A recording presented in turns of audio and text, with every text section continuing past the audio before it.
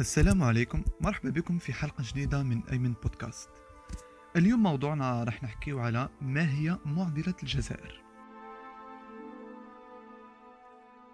مشكلتنا في الجزائر أننا نسير دولة برؤية قصيرة المدى، رؤية قاصرة. عندنا العقلية تاع خليه يطلع برك، خليه يزوز دوك يتربى، خليه برك دوك يتعدل، عقبلو بركة ومازال صغير أو زوالي أو ما نعرفوش.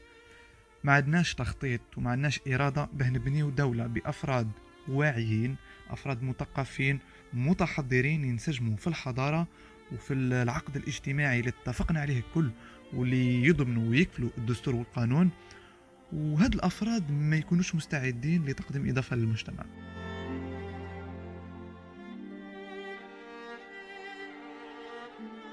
المشكل أنه الفرد الجزائري راح يعتاد على التساهل، على الترقيع.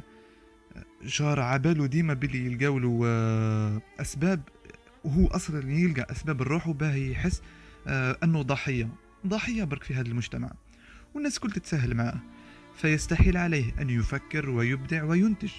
راح يبقى مجرد رقم، مجرد مستهلك برك، تضيع حياته في هذه الدوامة الكئيبة من التخلف في شتى المجالات. والتخلف هذا فيه شي يتمثل العنصرية، التعصب للرأي، رفض الجميع، وأيضا التساهل، وأيضا أنك ما تطبقش القانون. هذه كل تخلينا نعيش في هذا التخلف. صدقوني أنه الجزائر مش راح تتطور. وعلاه بس مش هتتطور؟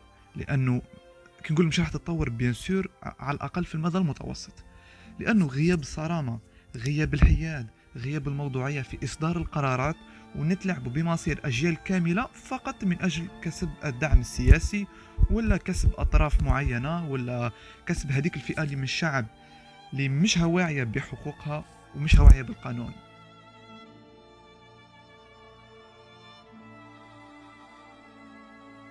وهذا يقودنا لأنه نقول أنه الشعب تاعنا مغيب تماما، يفتقر لأدنى حقوقه.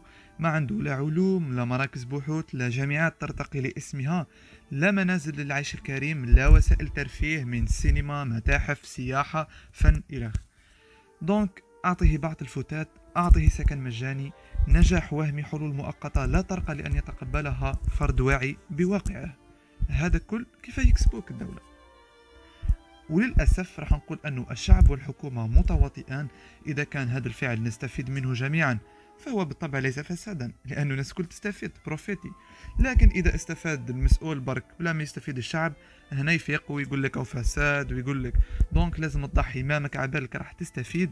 لكن هذاك الشيء ضد القوانين، وأولا ضد الشرع بالطبع، وضد المبادئ تاعك أنت. هنا لازم تهدر ولازم تقول كلمة الحق.